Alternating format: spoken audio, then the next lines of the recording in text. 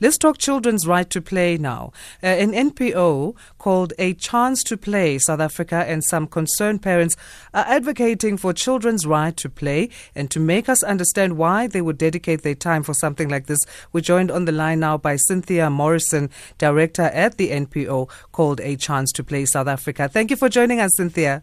Thank you very much for the opportunity. Great. So, I wish we had more time, because you know how it is with broadcasting. Everything's rush, but at least we can talk to you for a little bit. Why did you come up with A Chance to Play? What is it about exactly? Well, it's about the fact that children's places to play are getting fewer and fewer, and especially in their own neighborhoods. And a lot of parents don't have money for transport to get their children to play places where there are facilities for them. And so children's play is so very important for their development and for their well-being, for their mental health. A lot of children need play to be able to act out their emotions and their feelings. And today, play is really focusing a lot on the type of play you'll do to develop your skills for school. So like you build a puzzle, and it's because you need to develop your thinking skills. But the kind of freely chosen play that we all did as children, where you would go out with a group of friends and skip or play catches or whatever, kick a ball around, that sort of play is becoming less and less. And that is the kind of play that especially older children need a lot.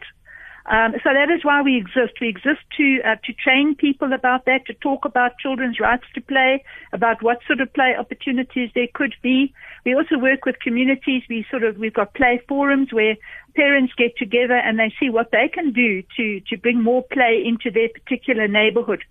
And then we've got play champions, where people try and do whatever they can to get play going just in their neighborhood for special occasions, like we did that for World Play Day, which was the 28th of May. We're going to do it again for Heritage Day, where we're going to focus on Indigenous games. And I guess that in a nutshell is what it's all about. Okay. So what role do the parents play then? Well, first of all, the parent has to know that his child should be playing. So in other words, he's got to give permission.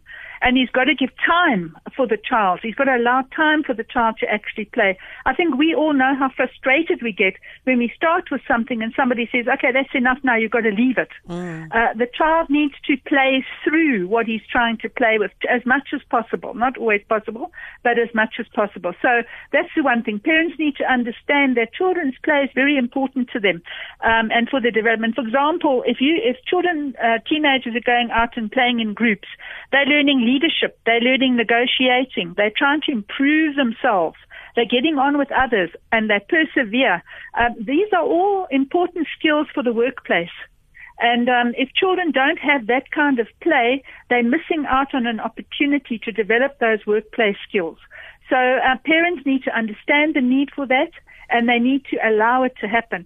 Also, it's because teenagers, for them, sometimes play is just getting together with a group of friends and talking. That alone is a safety valve. And I think we all know that in these days of COVID, children are really, their right to play is really being denied them. And even the gathering of children is being denied. So what we talk about is a play bubble. You can see it on our website, how it works. Just where a group of children can get together, physically distanced, but still playing together, chatting together, but just knowing that an adult is there making sure that they are keeping their physical distance. So parents can do that, but parents can also, obviously, playing with a child is also a great thing. Children don't always want their parents playing with them. But when they say, oh, come, let's go kick a ball, let's go throw a ball, and the parent joins in, that means more than you'll ever know to the child whose parent is actually doing that with them. So that is also parents' roles, yeah. Yeah, and I was going to say, that's great. I mean, we look at COVID now, so there's observations of the protocols. There's also online play. What can we do in terms of that as parents?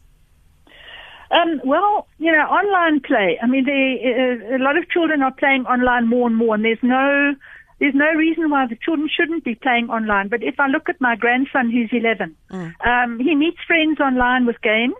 But he'll say to me, oh, Gran, I miss meeting my friends. I miss talking to my friends. It's not the same.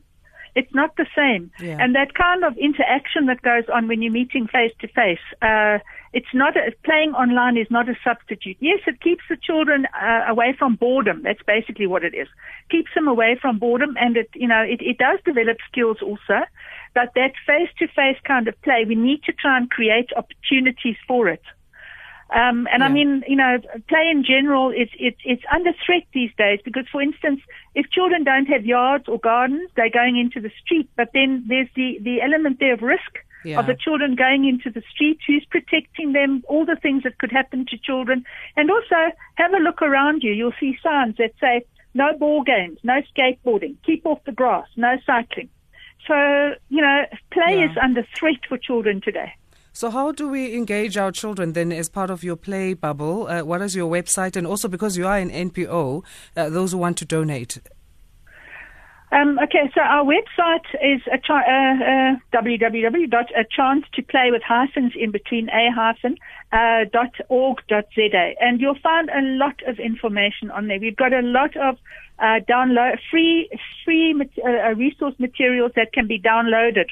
And there's, for example, our training manual, which is packed full of ideas to play, can be downloaded for free. So a-chance-to-play? a-chance-to-play.org.za. That's it. Okay, thank you so much, I'm aware Cynthia. of your time pressure. Yes, thanks so much for joining us. We appreciate it. Thank you very much. Okay, have a great day too. You Bye. too. Cynthia Morrison, Director of A Chance to Play. So achancetoplay.org.za and a dash in between the letters and the words there.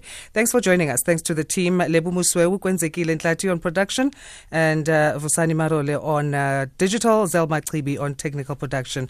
My name is Asanda Beda. Back with the usual programming tomorrow, 3 till 5 a.m. is when you'll find me. Kathy Mutlahlana will be with you 9 till 12. It's 12 now. Let's get an update at noon with Sakina Kamwendo.